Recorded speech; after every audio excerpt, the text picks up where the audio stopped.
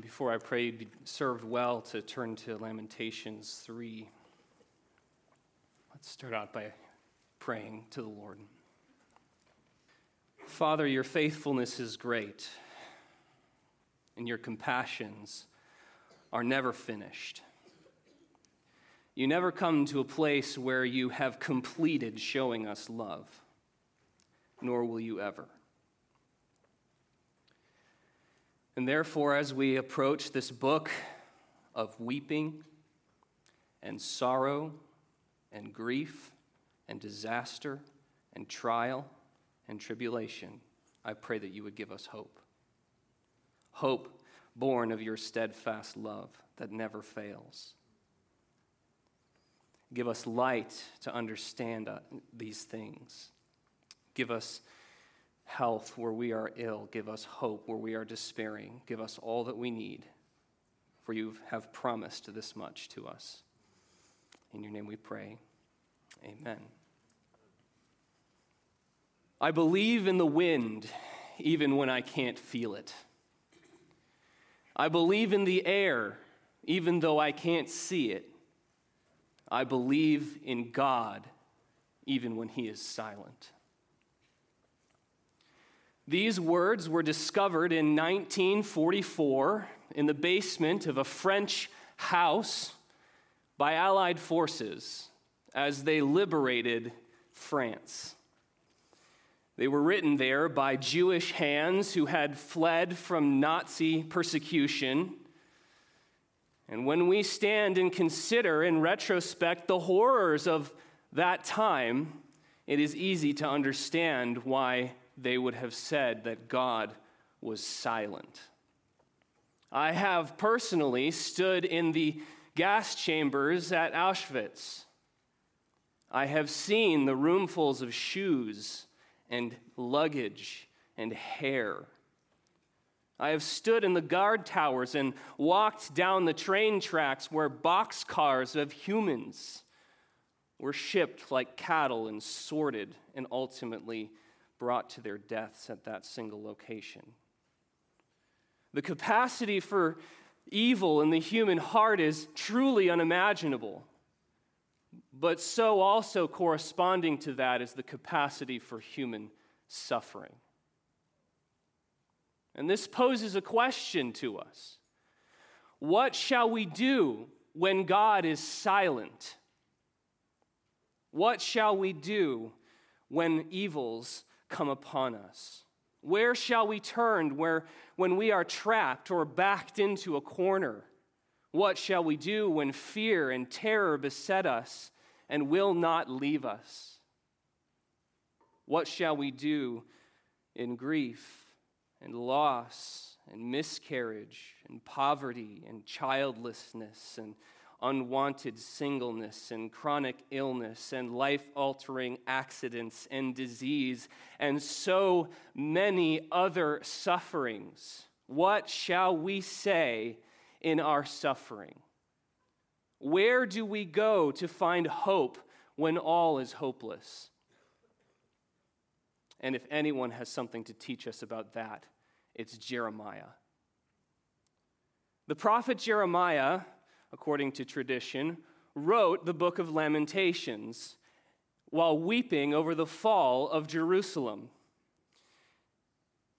Israel, with God so many years before in the book of Deuteronomy, had made a covenant, or God had made a covenant with Israel, and per that covenant, he had promised that if you obey, I will bless you. I will give you life, I will give you the land, I will give you prosperity. And with that would come influence and blessing to the entire world.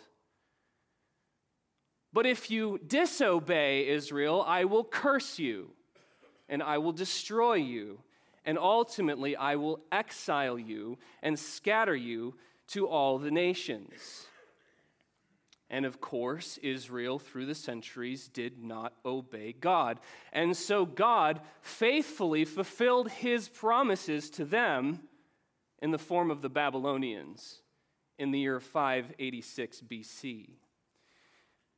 Babylon came and besieged the city of Jerusalem. And according to tradition, Jeremiah ascended the Mount of Olives, which sits to the east of the city of Jerusalem. If you go there today, you can look over the city and see the entire city. And it was the same back then. Jeremiah ascends the Mount of Olives and looks over the Kidron Valley into the eastern slope of Jerusalem, where he sees the Temple Mount and the city of David and so many other things where the history of Israel had played out. And he watches the display of God's wrath play out before his very eyes in horrifying, bone-chilling, gut-wrenching color. And it's important that we feel the weight of what Jeremiah experienced, because it is into this context that he speaks, "Great is thy faithfulness. Your steadfast love never ceases. Your compassions never fail." He looks across the Kidron Valley and he sees the temple ablaze. He sees the city burning. The walls are broken down. Men are captured and speared alive through the middle on massive spikes and hung in public places as a deterrent to resistance. Women are chased and ravished. Children are ripped from their mother's arms and sometimes even from their wombs, grabbed by the heel and swung against rocks and walls. Gold and precious holy vessels are taken from the temple and carried out on pallets into the treasury of a foreign king, and the few who survived are put in shackles and marched off to a foreign land. He can't take what he sees, and so he shuts his eyes, but he smells the fire and the smoke. He smells the blood and the sweat of battle and the sewage of months and months of siege. He hears the cruel laughing of soldiers and the hoarse barking of orders by Babylonian captains. He hears the clanging of iron and bronze and the shouts of hunted men. He hears the screaming of women and the crying of children and the crash of rubble and the grinding of the machines of war. No wonder, he says in chapter 2, verse 11, "My eyes are spent with weeping, my stomach churns, my bile is poured out on the ground because of the destruction of the daughter of my people." In fact, the very title of the book is taken from the first word of Lamentations, which in English is the word how, but in Hebrew it's ah. A heaving sigh of grief and despair and heaviness and confusion and sorrow. And it would be nearly impossible to overstate the kind of blow that an event would have had like this on a man like Jeremiah, on an ancient Israelite. This is not any city. This is Jerusalem. This is where the kings dwelt. This is where they ruled over Israel. This was Zion, the chosen city of God, the city on a hill that was supposed to be a lighthouse of hope to the entire world. And most importantly, this is where God's presence dwelt in the temple. As was common opinion during Jeremiah's day, if God is with us, who can be against us? God's presence dwells here. How can a foreign army invade us? And yet, God will not be treated as a token. And we need to understand that the agony of losing Jerusalem extended much farther than mere national disaster. It had deep and pervasive theological implications. Implications for salvation. Implications for God's plan. To lose Jerusalem was to lose everything. There was no king, no seed of David on the throne, and therefore no chosen nation, no royal priesthood. There was no temple, no sacrificial system, and therefore no way to make atonement for sin, no way to commune with God. And therefore there was no hope for the world, because from Zion, blessing was to proceed to all the nations. In short, Jeremiah was beholding nothing less than the apparent undoing of all God's promises. He had no hope. And in this context are the words which we love so much nestled. Great is your faithfulness. In light of all of this, what enables him to make such an audacious claim in the face of such gloomy state of affairs? How does he maintain his bold faith in the face of despair? How does he find hope in hopelessness? How does he uphold his faith when all around his soul gives way, when the earth gives way, when the mountains are moved into the heart of the sea, when the waters roar and foam, when the mountains tremble at its swelling? He says in verse 21, "This I call to mind, and therefore I have hope." Jeremiah finds hope in his hopelessness by appealing to the truth of who God is.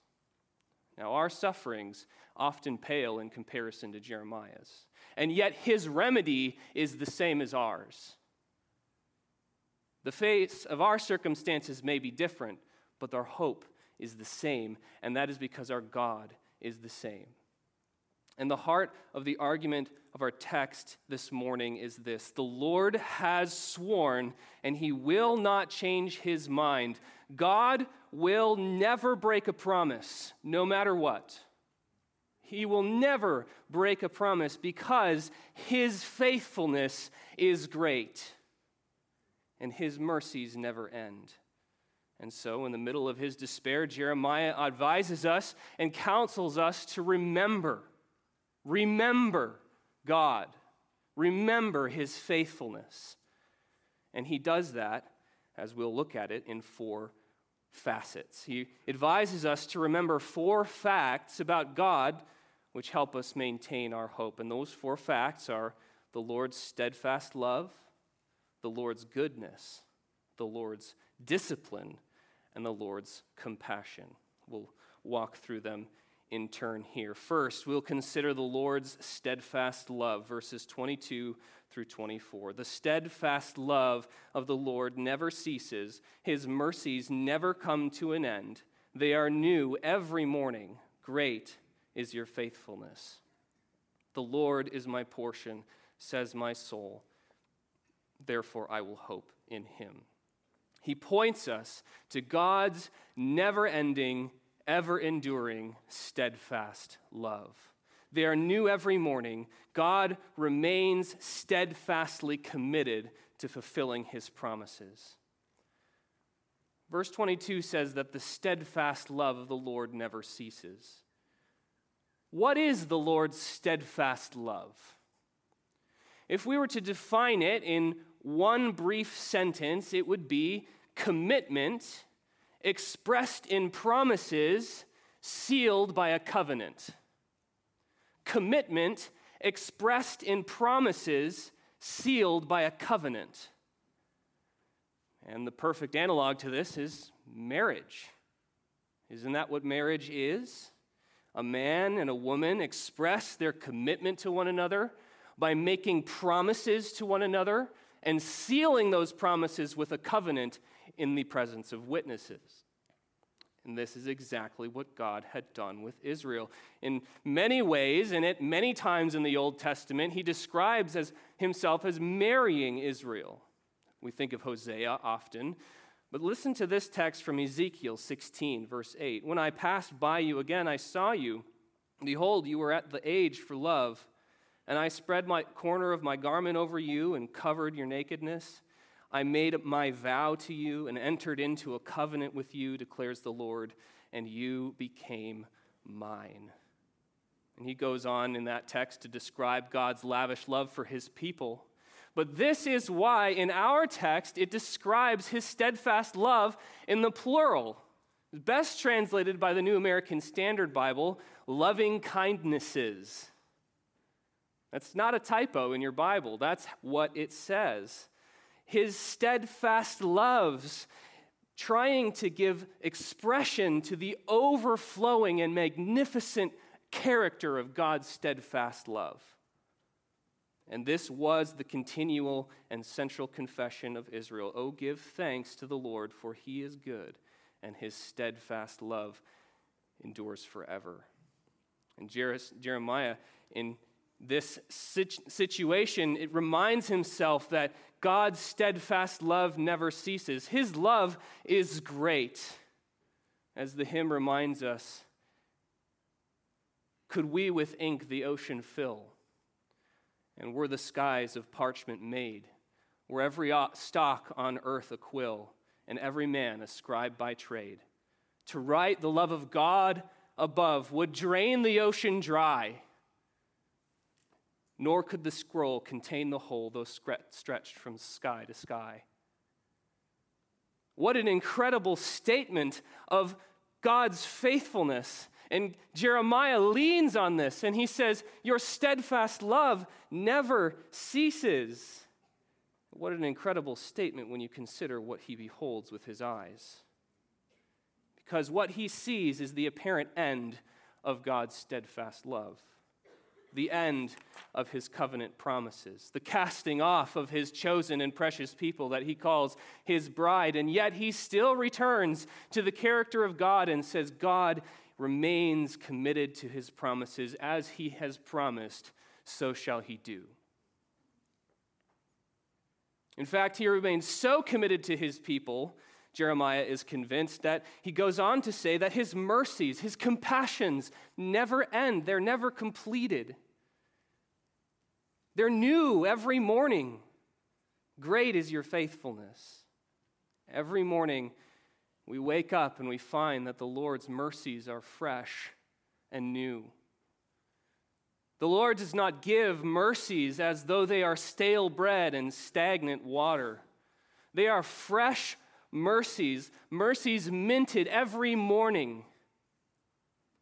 Mercies custom tailored for today, all as a way to continually show us, especially in times of suffering, that God still is making everything new. His mercies are new every morning. Continual reminders that God is still faithful to his promises. And Jeremiah knows this because the sun still rose on Jerusalem the day after. Rain still fell on the land. There's still breath in his lungs. Brothers and sisters, we've been given everything that we need. He gives us everything we need every morning. And in times of great trial and distress, it's tempting for us to focus on what's been taken away rather than what we have been promised. It's so easy to fixate on what we want rather than what he gives. It's so easy to forfeit the joy of hope and trade it for the joylessness of possessions. Thus, we would do well to take time every morning and follow the oft-repeated advice our culture gives us: count your blessings. Count them. See if you can. And all of this is to say nothing more than what he says in verse 23, great is your faithfulness. As God has promised, so will he do. And yet let us not be tempted to recite these words only with pleasant and easy things in mind. God is faithful to all his promises, including the ones to judge. Jeremiah was seeing God's faithfulness in judgment against his people. But doesn't that mean that if he fulfills those promises, that he also must fulfill the other ones, those of salvation? If he is faithful to judge, how much more faithful will he be to save? That is, after all, his heart. He is not inclined to judgment. He is inclined to mercy, steadfast love, forgiveness, and salvation. Now, let's not be confused. Not all of our suffering is a direct consequence of some specific sin we have committed. Nonetheless, we can say that all suffering is a consequence of sin in some way. and therefore a result of God's judgment. All suffering demonstrates God's faithfulness to be against sin. And yet, every time we see our suffering, we are also reminded of God's commitment to save. Therefore, I would be so bold as to say that our sufferings are the surest sign of his faithfulness, the surest sign that we will be delivered from suffering, the surest sign that we will receive all of his promises. And that gives us hope. And so our trials are transformed into encouragements. And that is why Jeremiah in verse 24 can call out, "The Lord is my portion. The Lord is my portion, therefore I have hope." Now that word portion, very interesting word because it's tied to the land. Joshua divided up the land, and he would give each tribe a lot, a portion of land. And think about what that would mean in Jeremiah's confession here. He is watching before his very eyes his lot, his portion, being taken away from him. And yet he still says, "Great is thy faithfulness." Why? Because his hope is not in the land. His hope is in the Lord. His hope is in the God who gave him that land to begin with. So, he is not prompted to ask, "Are you really fulfilling your promises, God?" He is instead drawn to say, "The Lord is my portion." Not land, not earth, not possessions, it is the Lord. We're often brought to this place where that which is given to us is then taken away. And have you ever been brought to the end of your rope and realized that the only thing you had left was God? Have you ever been brought to the point where the only thing that was left was him? See, it's a sweet and bitter place to be. It's bitter because the earthly things are taken away from us that our hearts so easily attach to. But it's sweet because it's only in that place that we learn what it is to walk in the fellowship of his sufferings. We cannot learn that lesson apart from that experience. And if you're at that place now, I encourage you to look to God. Let him be your portion, not your job, not your health, not your family, not spouses, not possessions, not anything. It is God who is your portion. As it says in that oft-loved verse, "Who shall separate us from the love of Christ? Shall tribulation or distress or persecution or famine or nakedness or danger or sword? As it is written, for your sake we are being killed all the day long. We are regarded as sheep to be slaughtered.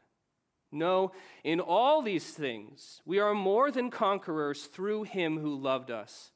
For I am sure that neither death nor life, nor angels, nor rulers, nor things present, nor things to come, nor powers, nor height, nor depth, nor anything else in all creation will be able to separate us from the love of God in Christ Jesus our Lord." He is our portion, and this we must call to mind, and therefore we must have hope. Secondly, Jeremiah draws us to consider the Lord's goodness in verses 25 to 27. "The Lord is good to those who wait for him, to the soul who seeks him. It is good that one should wait quietly for the salvation of the Lord. It is good for a man that he bear the yoke in his youth." He draws us to God's goodness. Look at how it repeats, good. The Lord is, verse 25, good. Verse 26, it is good. Verse 27, it is good. The Lord is good. Good things are always an expression of God's goodness, whether it's the smallest bite of ice cream or the most highest and noble pleasures of life. But regardless of what they are, all goodness proceeds from God. All of it comes from him. God's goodness we could say, is God's disposition to be kind, his disposition to be generous, his disposition to give good gifts to his children. But again, let us not forget the context into which these words are spoken. For even though his gifts are always good, they are not always pleasant.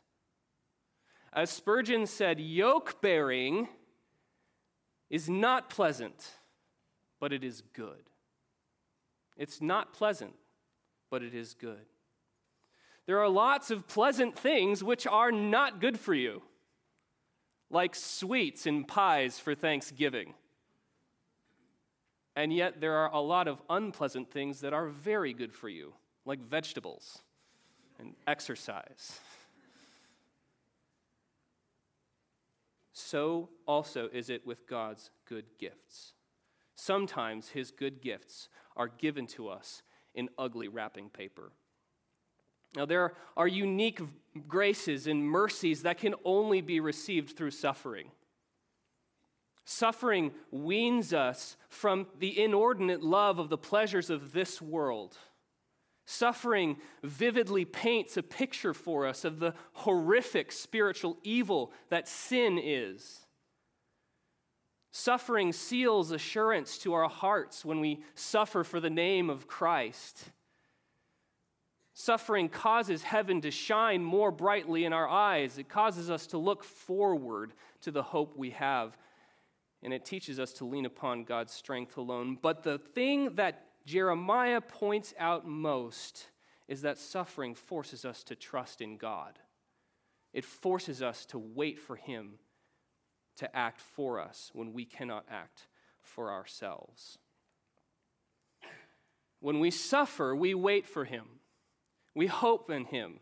We anticipate his promises. When we suffer, we seek him. When we suffer, we desire him more earnestly, more eagerly. When we suffer, we pray.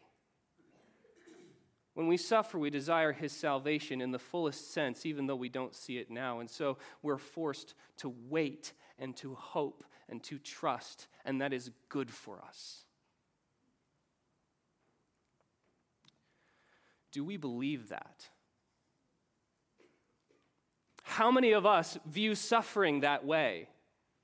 There was a dear friend of mine, a lady who was suffered so much in her life, but she once counseled me and she said, if we understood how good suffering is for us, we would be a lot slower to try to get out of it. A lot slower. And how true, and yet how counterintuitive. Who wants to remain in suffering? Who wants to sit and wait? Who wants to simply wait quietly for the salvation of the Lord? We want to take things into our own hands. But this is not our work, but God's in us. We're not some people who nurture some kind of sick masochism. We're not some kind of people who relish suffering. Our God doesn't, we don't, and yet when suffering comes upon us, we do not turn away from it. We don't run from it. We don't hide from it, but we embrace it for the good that it does us. And that is why he says it is good for one to wait quietly on the Lord. This recalls the words of Moses spoken to the Israelites as they were trapped between a hostile Egyptian army on one side and a sea on the other side, between a rock and a wet place, I guess. He says, "Fear not, stand firm, see the salvation of the Lord, which he will work for you today. For the Egyptians whom you see today, you shall never see again. The Lord will fight for you, Israel, and you have only to be silent." Nothing has changed. Think of how Jeremiah would have heard those words in his circumstances. Babylonians surround the city of Israel. And he's trapped. He has nowhere to go. He is suffering, and yet he says it is good to wait. If God has brought this judgment upon us, then God can deliver us from it. And that is why Jeremiah says that it is good for a man that he bear the yoke in his youth. It is good for a man that he bear the yoke in his youth. The most difficult sufferings that we witness are the sufferings which the youngest go through. A man dies at 80 from heart complications, and it's sad but expected. The same man dies at 20 from the same complications, and it's a tragedy. The youngest sufferers are the ones we feel the most. But young suffering is good. Why? Because it teaches us to lean upon God before the old and the bad habits of life encrust our lives over time. When we learn to trust God when we are young, we learn a habit that stays with us for life. When we suffer when we are young, we learn to wait for him. And that is why he says it is good, notice, that he bear the yoke. Not simply that suffering should come upon him, but that he should bear the yoke. Not throw the yoke off, not chafe under its burden, but to bear it. It is only in the school of suffering that we learn the lessons of his love many times. And that is why, in the third place, he draws our attention to the Lord's discipline in verses 28 through 30. Let him sit alone in silence when it is laid on him. Let him put his mouth in the dust. There may yet be hope. Let him give his cheek to the one who strikes, and let him be filled with insults. He points to the Lord's discipline. And he answers the question of, when we bear this yoke, what do we do? How shall we bear it? What can we do? In Jeremiah's circumstance, what could he do? He could do nothing. Jeremiah had even promised by his own lips that this event would occur. It was prophesied as a word of the Lord, a prediction of the future. The Lord would not turn this wrath away. No matter what the people did, it was said and done. It was irrevocable. What could he do? The answer is nothing. He was backed into a corner. He was surrounded by a powerful invading army. And so the only option he had was to sit alone, to wait, to hope, and to bear the yoke. And when we bear this yoke, that is the advice that Jeremiah gives us. Take it. Sit alone in silence. Put your mouth in the dust. Give your cheek to the one who strikes. Be filled with insults. And we say, thanks, Jeremiah. I have hope now. But listen a little more closely before we guffaw. The sufferer of these verses finds himself beset by suffering. Notice, it is laid on him, verse 28. Verse 29, he is struck. Verse 30, let him be filled with insults. The implication of this is that this is nothing other than God's work. It is done to him, and God has brought these things about. And that was certainly true for Jeremiah, as we just discussed. And so, Jeremiah's counsel is simply this: do not resist the Lord, but humbly and submissively lay yourself out at his feet. Do not resist him, but submit to his sovereign hand. So we often find ourselves in positions where there's no way out, no possibility of turning back, where trials beset us. And I would give you the same advice as Jeremiah, advice that was given to me by a beloved man that I once knew. Take it. Sit alone in silence. Sit there and be quiet. Don't complain. Don't grumble. Don't answer back to the Lord. Just quietly endure the suffering and say, though he slay me, yet I will trust him. When he told me that, I was indignant because he did not understand. And yet, once I understood what he was saying, it liberated me. It freed me. It freed me from my grumbling because it helped me to realize that God has a perfect plan that he is working out, which includes far more than just my comfort, far more than just my ease, far more than simply my convenience. It's the same thing that Jesus said in the garden, "My Father, if it is possible, let this cup pass from me, but nevertheless, not I will, not what I will, but what you will."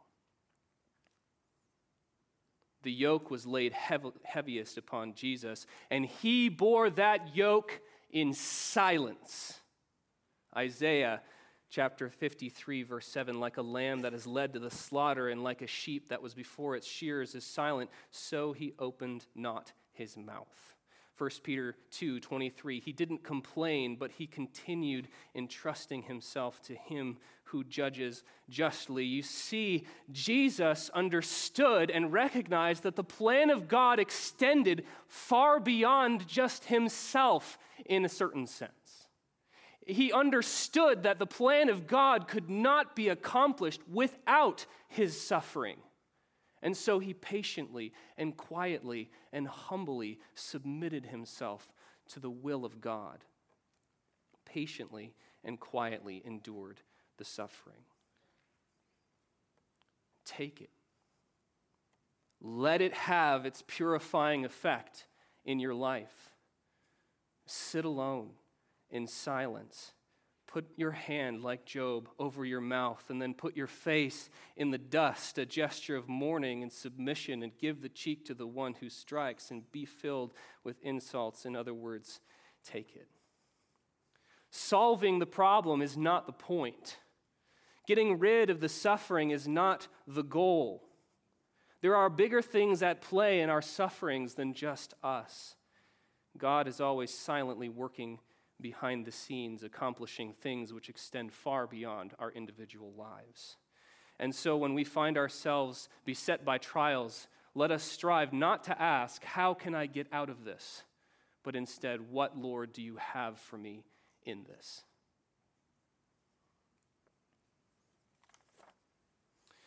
And if we do not bear the yoke when it is laid upon us, then we will miss the good that is intended for us. The author of Hebrews reminds us of this fact. He says that it is for discipline that we must endure. For the moment, all discipline seems painful rather than pleasant, but later it yields the peaceful fruit of righteousness to those who have been trained by it. We need holiness to see the Lord, but without suffering, without discipline, there is no holiness. And so we must patiently and quietly endure the yoke of suffering. How can we do that?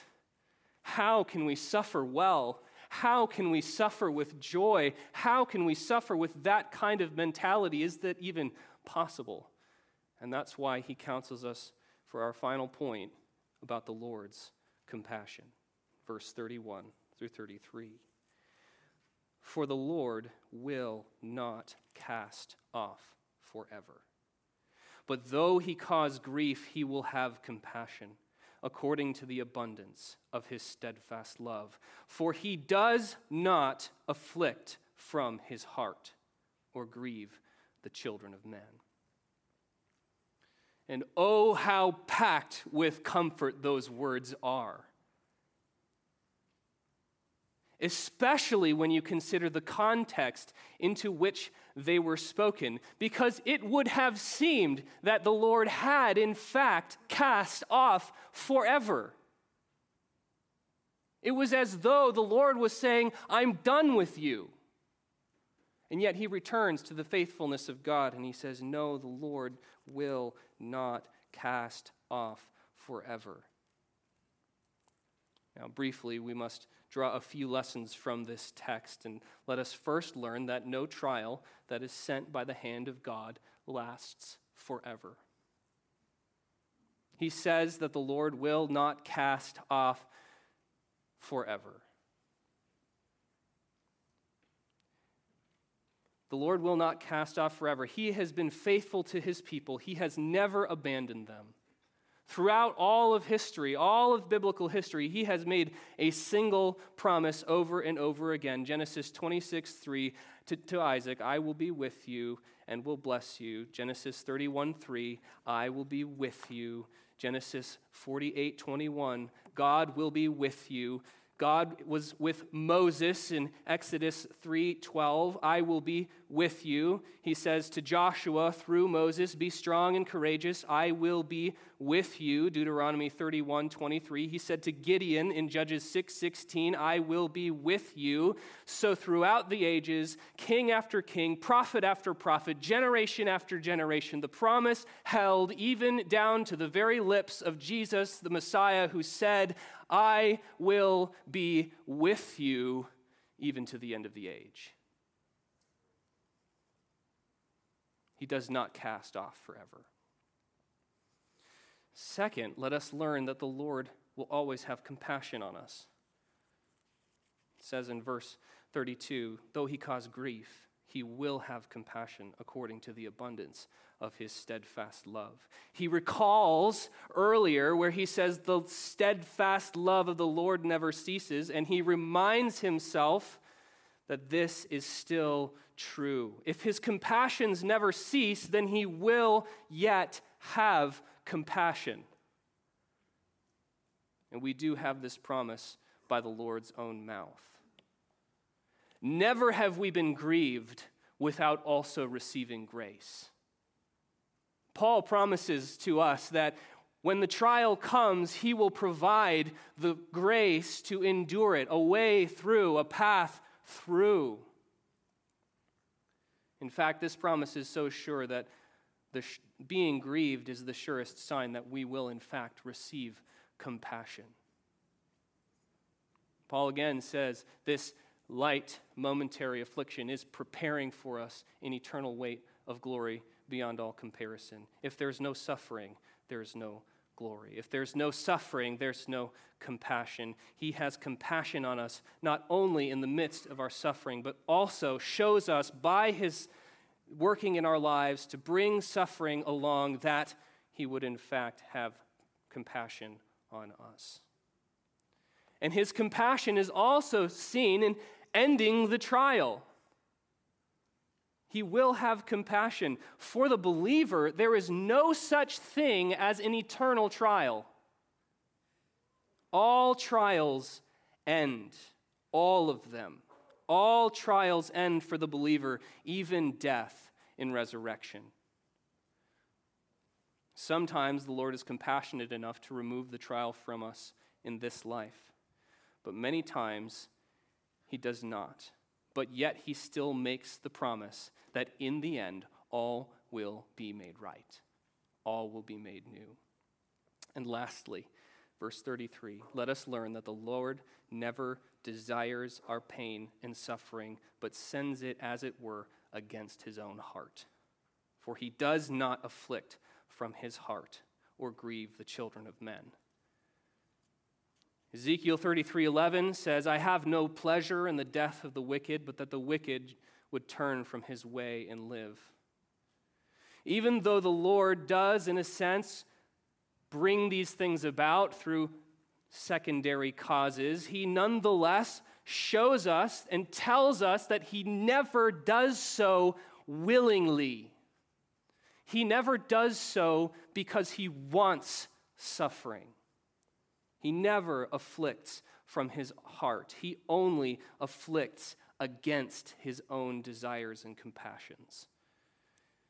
And when it is necessary, he does so reticently and with great slowness and with no delight. I often think about this when I have to discipline my children. I do not delight in disciplining my children, but I have to for their good. They don't understand that. Not once have I had an understanding child when I have disciplined her. And yet, that does not change my obligation to them. I must do them good, and that means that I must discipline. God is the same. He must do us good, and therefore he must discipline. And yet, when he does so with no delight, no relish, no enjoyment. He is only after the good which comes from the pain. And we must never forget God's heart in this. It is very easy to impute motives to God. Why do you hate me, God? Have you ever said that? I've said that. Why do you hate me? That's short-sighted. Can we not believe that the Lord intends more in this than simply pain and suffering? Can we not believe that the Lord is always compassionate and kind and that he does this against his own will only because it is good for us and necessary for us that we endure these things? He is always compassionate and kind. He is always loving and gracious. And even when his love takes a harder form than we might want, he is still good. He never casts off forever. Though he causes grief, he will have compassion also. And so as we draw to a close, how shall we find hope in hopelessness? We shall recall what is true about God. We shall remember who he is. How shall we find hope in the midst of horrific suffering and evil? We find hope in suffering by remembering who God is and remembering his character. How do we know that in tribulation and distress and persecution and famine and nakedness and danger and sword, that none of these things shall separate us from the love of God in Christ? We know that because God is God. Because God is who he is. And so resolve now in your hearts that no support will be enough for you in the day of tribulation except that. God himself will uphold you. He is full of never-ending, steadfast love. He is good to all his creation in diverse and unexpected ways.